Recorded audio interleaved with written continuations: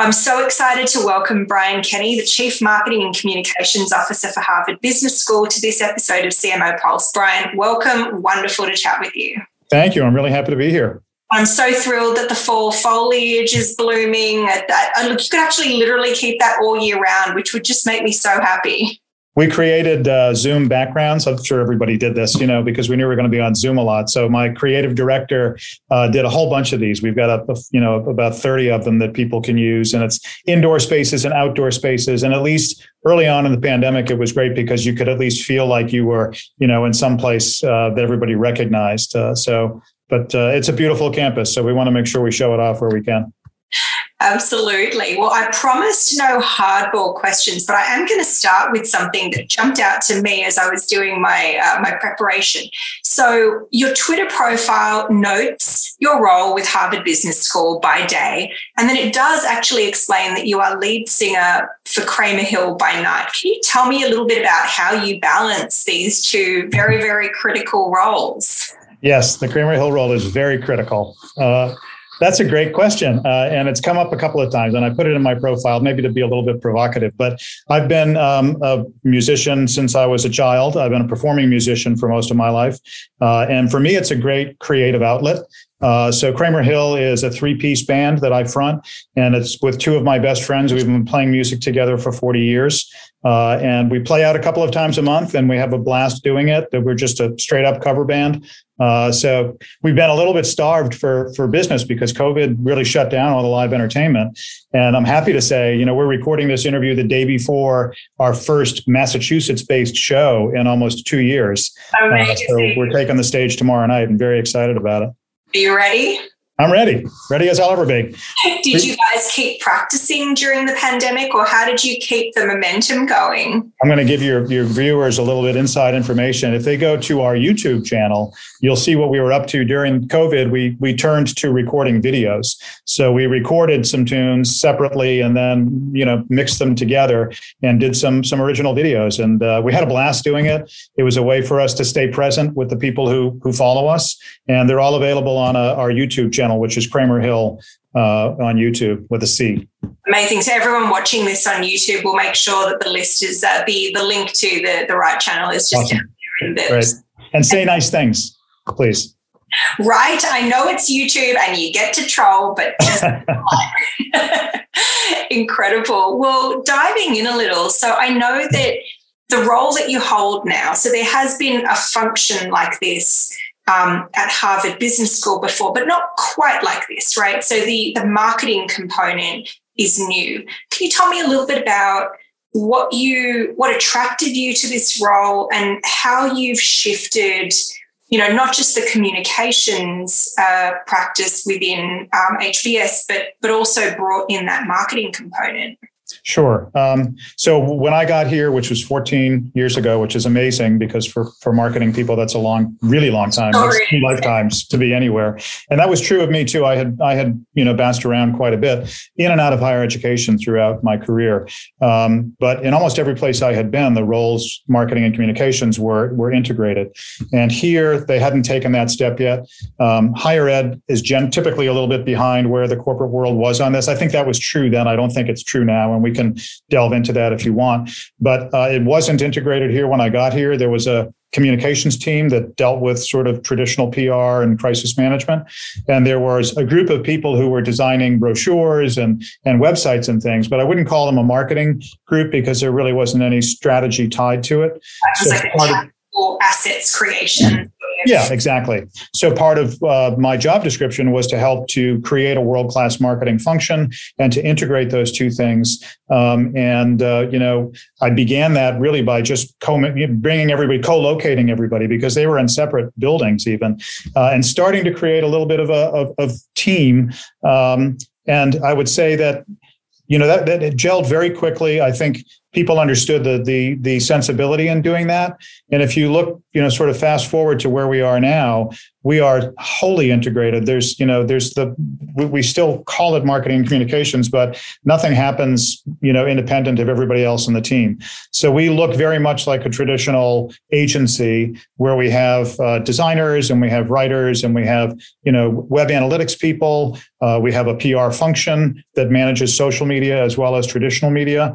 And I would say that we are, in terms of the percentage of what we do, we're probably 80% digital in terms of our marketing approach. Very little print these days, and even less with COVID. I think we learned that a lot of the stuff that we used to rely on for print, we don't need to do anymore. We can really do things virtually. So, yeah, well, I want to dig in a little more there. So can you talk a little bit about, I guess maybe just even for your space in general, but how did you shift your practice during COVID, and what do you think is shifting in the minds or experiences of the people that you want to reach? And I know that I'm sure you do communicate and stay in touch with a lot of your alums. I guess I'm thinking more of the people who would potentially, evaluating or wanting to get into B school and others. Like how have you thought about that and what's shifted? So, I mean, the immediate shift was pretty jarring for everybody. Like everybody, doesn't matter what field you're in or what sector you work in. I think, like everybody else, we made the decision within a matter of days to go fully remote. And that meant everything across this whole enterprise. So the teaching activities, the research activities, the business activities, all had to go fully remote. Marketing and communications takes on, I think, a renewed significance in that kind of a situation, because we became the glue that sort of held the community together.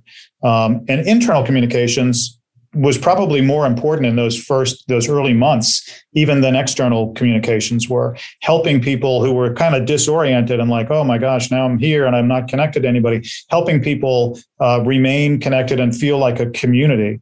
And so I think we spent a lot of time thinking about our internal communication strategy, keeping students apprised of what was happening, connecting staff and faculty to each other and making sure that everybody knew what was going on. And that required us to very rapidly innovate on our tools that we use. How could we work together remotely in effective ways? And I think it gave us muscles that we didn't know we had.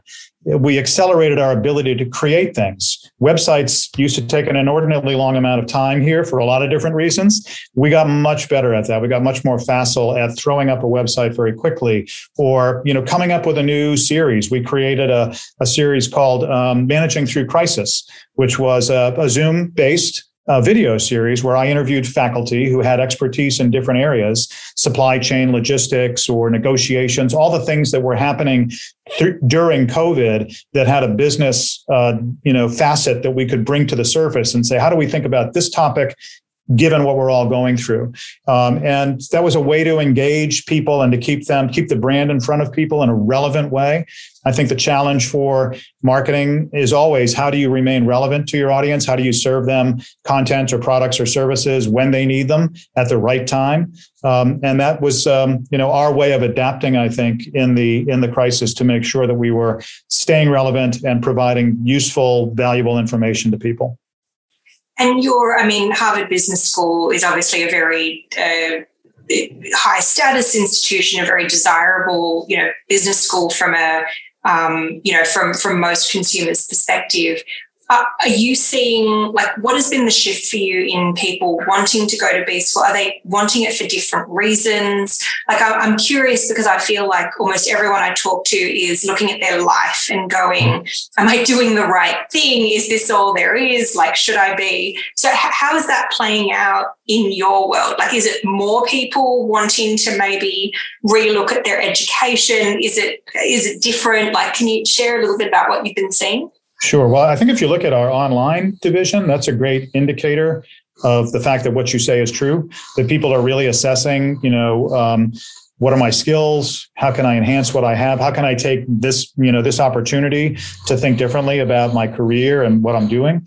Because our online student population grew significantly during COVID.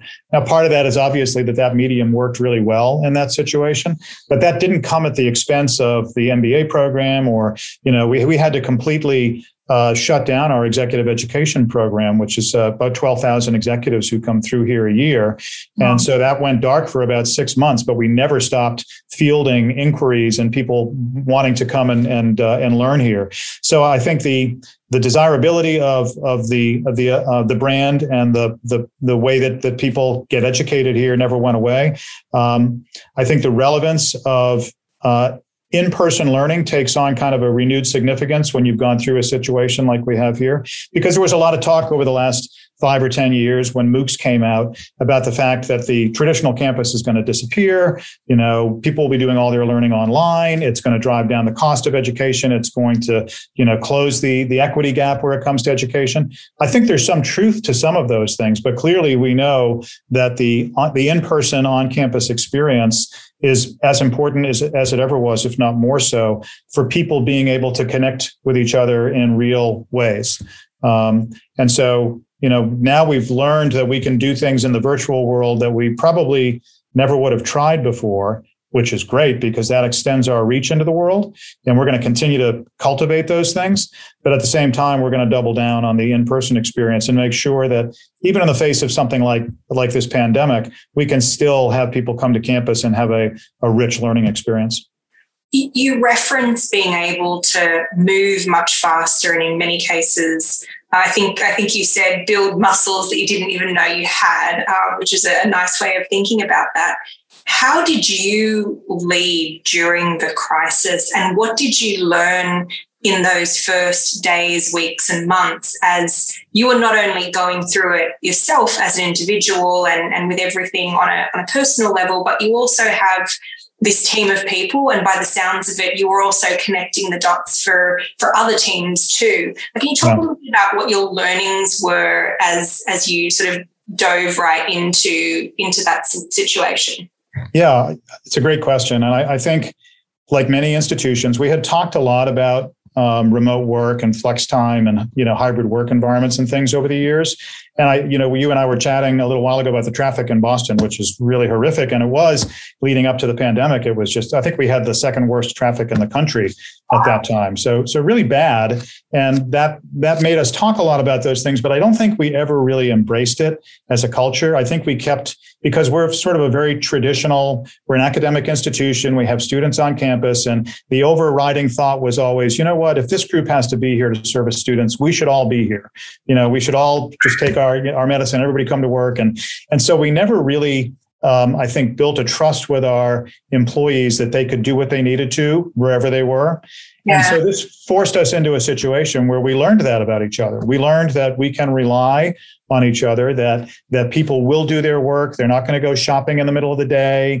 They may take their dog for a walk, which, by the way, is great. I advise it. My dog loved having me home. So I think that we learned that you can trust people. That was one of the most important early learnings. I threw more at my team in those first 6 months than I ever had before. And they just hit it out of the park every time. Because at the same time we were going through the pandemic, and still are, we were going through Black Lives Matter. And that really hit this campus hard. It hit colleges everywhere hard. And we had to really dive into that wholeheartedly to help the school kind of create momentum and move forward in closing the racial equity gap here at the school. So there were all these major shifts that were happening that in any given year, any one of them would have, under normal working circumstances, would have been a huge lift. And we dealt with every single one of them. And I don't think it was anything particular to my leadership style. I've always had a style where I've empowered people to do what they do best. I don't get in the way. I let them kind of run with things. And that worked wonderfully in this situation. So if anything, we've come out of this as a much stronger, closer team, which is, I guess, a little ironic given the fact that we've been far apart for the last months. Yeah. Well, it's amazing how curative and powerful trust can be too, right? 100%, yeah. You mentioned that your practice now is maybe 80% or so digital, and you did reference social media. Can you talk a little bit about the role of social media and how you're thinking about that, whether it's with respect to connecting with new potential students or staying in touch with your alums? Sure. back in ancient times when I came to HBS in 2008, Facebook was only 2 years old. Twitter launched that year. So none of these social platforms that we use today existed. And I think that they have been, for a place like Harvard Business School, who for much of its history sort of was shrouded in mystique, which is a good and bad thing, right? Because I think in some ways it created a lot of exclusivity around the brand, and people didn't really know what happened here, but they knew that, people that came out of here went on to do really impressive things. But it was very mysterious. And in a world that craves transparency, that just doesn't work anymore. And I grew up 20 minutes from this campus in a blue collar neighborhood in a suburban area of Boston. I never, thought that the people at Harvard were warm and welcoming. I always thought that, a lot of the negative perceptions about elitism and arrogance, I had a lot of those wrong perceptions until I came here and I actually met some people. And everybody that I met was warm and welcoming, and they might be ambitious, but they weren't arrogant. They had big ideas and they wanted to use this platform to help achieve them. So social media for us has been a way to bring the real voices of this place to the surface and to make them accessible in a way that they never were before. And when you can show our students talking about what they're working on, or when you can show our faculty and how passionate they are about the research they do, it immediately changes your perception of what people here are like. That's a hugely powerful tool. And it has been for us. And our job, I tell my team every day, is that, we're storytellers. Our job is to tell the story of what's happening at HBS. And we try to do that using the voices of the actual people who are doing the work here as much as possible. Well, and that I think touches on something else which is related but a little different, which is there's an element of brand transformation in that as well, right? Because you go, on the one hand, you have this very elusive, shrouded in mystery, kind of a little out of reach, a little unattainable. And then you have this other voice, which is transparent and full of energy and inclusive and others. How did you sort of move the puck across that continuum? Because they're quite different. And what was that like? Was that sort of something that happened, I guess, under your watch, just by necessity? If you're going to be on digital, you can't sort of put everything behind closed doors and make it all too hard to get to. I spent a lot of time in the early years telling people that we have to get comfortable being uncomfortable, because the nature of social media is that you're handing your brand over to the people you're trying to engage with, and you're giving them access to it in a way that makes you very vulnerable. That's exactly what we needed to do. And I think people here totally understood that and got the sensibility. I think we never dove headlong into doing things. We're not like, and we're still to this day, not like willy-nilly with stuff that we do. Before I signed on with you, I just had a conversation with one of my social media managers about TikTok and what would be an appropriate way for us to have a presence on TikTok, because it's kind of a frivolous thing, but clearly brands are starting to engage with that platform in some interesting ways. And so we watch, I think, you would call us maybe second movers where it comes to a lot of these platforms, because we want to see how it plays out. There's been a lot of platforms that have, looked like they were going to be amazing, the next big thing, and then they just sort of fizzled. And so we never, fortunately, invested a lot of time in Vine or even Snapchat or some of the others that just didn't have the staying power. I think we like to observe for a little while and then see how we step into it. And I think that helps people here feel like we're being thoughtful and responsible with the brand. But I think the word that I would use for what social media allows us to do is to humanize the school, put a human face on it. Yeah, I'm sure that really paid off when suddenly you couldn't put an in-world, real-life human face on things and you still had to connect. Yeah. When you, you mentioned that you've been within higher education for most of your career. When you reflect back on some of the different inflection points and turning points for you, what's one that stands out to you as particularly powerful or impactful? If I think about the the steps that I've taken in my career. I kind of came into marketing by accident. I was a political science major as an undergraduate. I wanted to go into the Foreign Service and work in the State Department. That was my plan. And I had to work for a couple of years to save the money to do that. So I got a job at a small marketing agency on the outskirts of Boston. And I had never had a marketing course. Actually, to this day, I've never had a marketing course. So that's between you and me. Don't tell anybody else. And I'll just quickly comment, it's stunning the amount of CMOs who will say not exactly what you said, but just, I didn't plan on it. Yeah. Probably infuriating to the people who really want to become CMOs and are planning on it. I don't know if you could get away with it today, but this was a while ago. And I came into it through the creative channel. I really liked that part of marketing, and it kind of, I gravitated towards it. And so I never pursued the other route. And I think I made logical steps if you go back and kind of retrace the footing. But for me, the biggest and maybe the most impactful step was when I decided to leave a job. I had a job at a firm called Arthur D. Little, which was a big management consulting firm in its day. It's no longer around, sadly. But I had left Boston University to go work at Arthur D. Little, which was a big step because I was leaving kind of like the safety of a higher education environment to go to a very competitive management consultancy. But while I was there, I learned a ton about what CEOs and senior executives think about. And I learned how to communicate to CEOs and to people in the C-suite. And if I think about the arc of my career, having been at Arthur D. Little for, a little over 4 years and sort of absorbing all of that, it was almost like getting an MBA in some ways. And then moving into an internet company at the dawn of the internet. So I learned a ton about, how the internet works and what the promise of it was. And then eventually making my way to Harvard Business School, it almost feels like all those pieces fit together in a really nice way for me to step into this role, because this is a hybrid type of place. We're a school for sure. It's a rich academic environment here, but we also live very close to practice. I mean, our faculty do research with CEOs. That's how we write the business cases that we publish. And so it feels like I've got one step in both worlds, and that's a very rewarding and exciting place to be. Oh, that's incredible. And if you were to go back to the start of your career and give yourself one piece of advice, what would that advice be? That's a good question. Not a hardball question, but it's a really good question. I have to think about it for a second. I think this might sound counterintuitive, but I think my advice would be don't try so hard.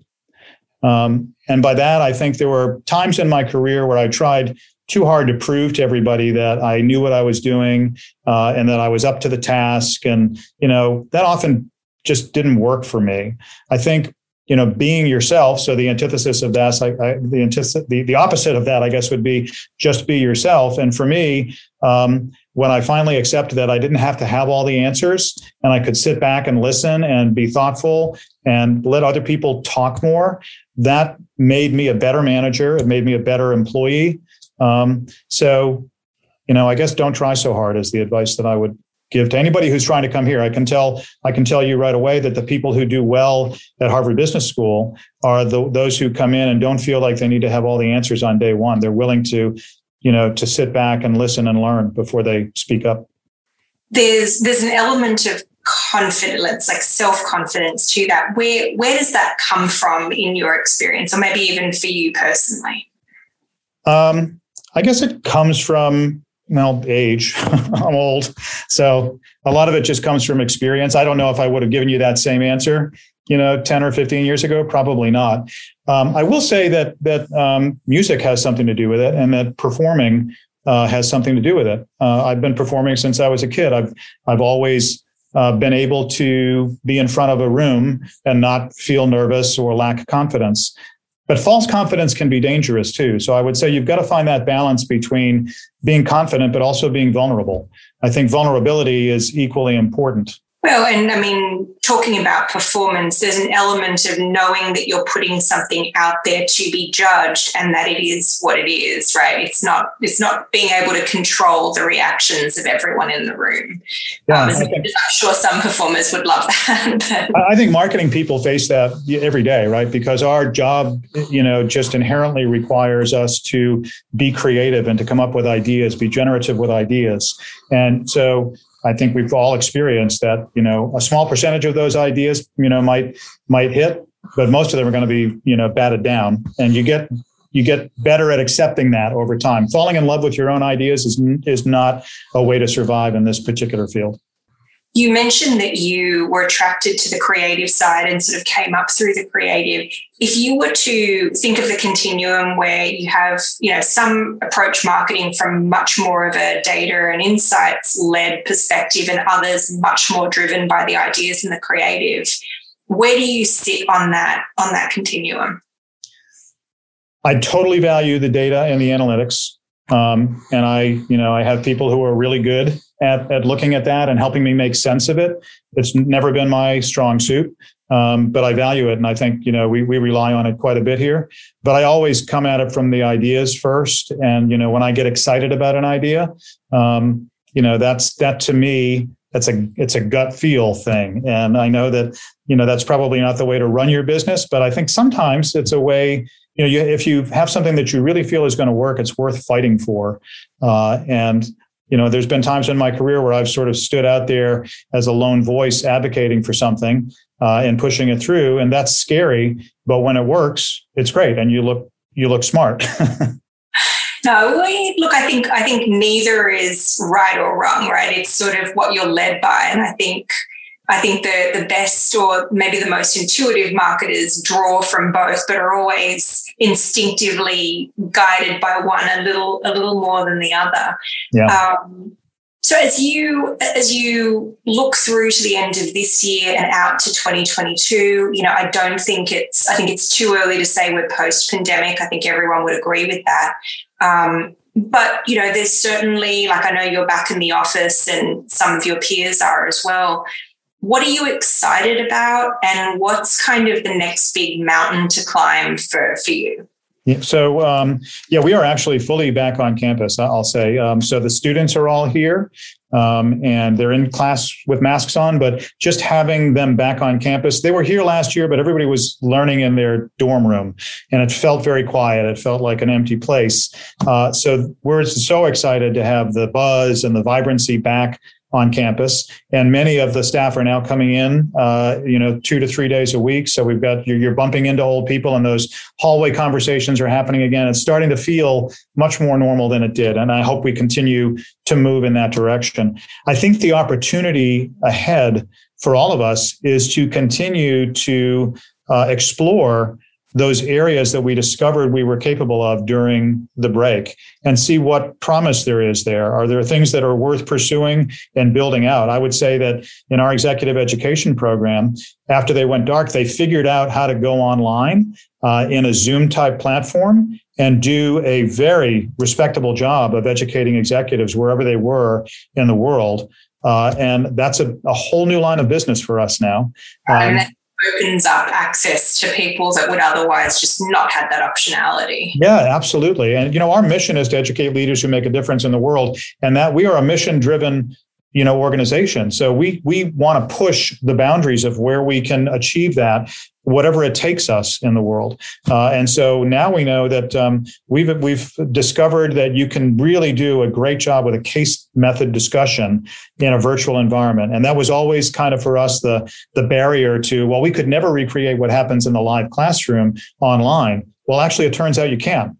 And we know that the people who participated virtually last year found it to be very rewarding and fulfilling. So I think there are great opportunities ahead for that aspect of what we do. As the school also, we've welcomed a new dean last year. So Shrikant Tatar has stepped in as our dean. He is a design thinking guy. He loves design thinking and he is a super innovator. I have a feeling that under his leadership, we're going to be exploring a lot of innovations in both the way that we operate as a business and the way that we deliver education to students. That's incredible. It's a very exciting time. And I know for some of our listeners, they'll also be familiar with cold calls. So anything that you want to speak about how that came to life, or what listeners need to be listening out for there? Sure. Thanks for the opportunity. Yeah, Cold Call is a podcast that I host where I interview HBS faculty about business cases they've written.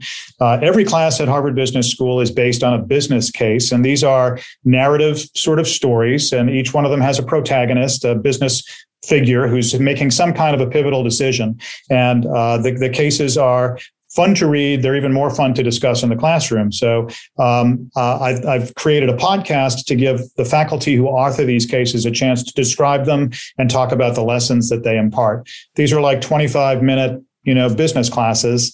You won't get a degree if you listen, but you'll get some great knowledge and insights. We are reaching about 2 million listeners a year. So I would certainly encourage people to check it out on Spotify, Apple Podcasts, wherever they listen. It's HBR Presents Cold Call is what you'll find it under. Incredible. Well, such a pleasure to speak with you, and so much exciting stuff going, and really looking forward to staying in touch and hearing about how everything continues to evolve for you. Thank you so much. It's been great chatting with you. Thank you, Brian.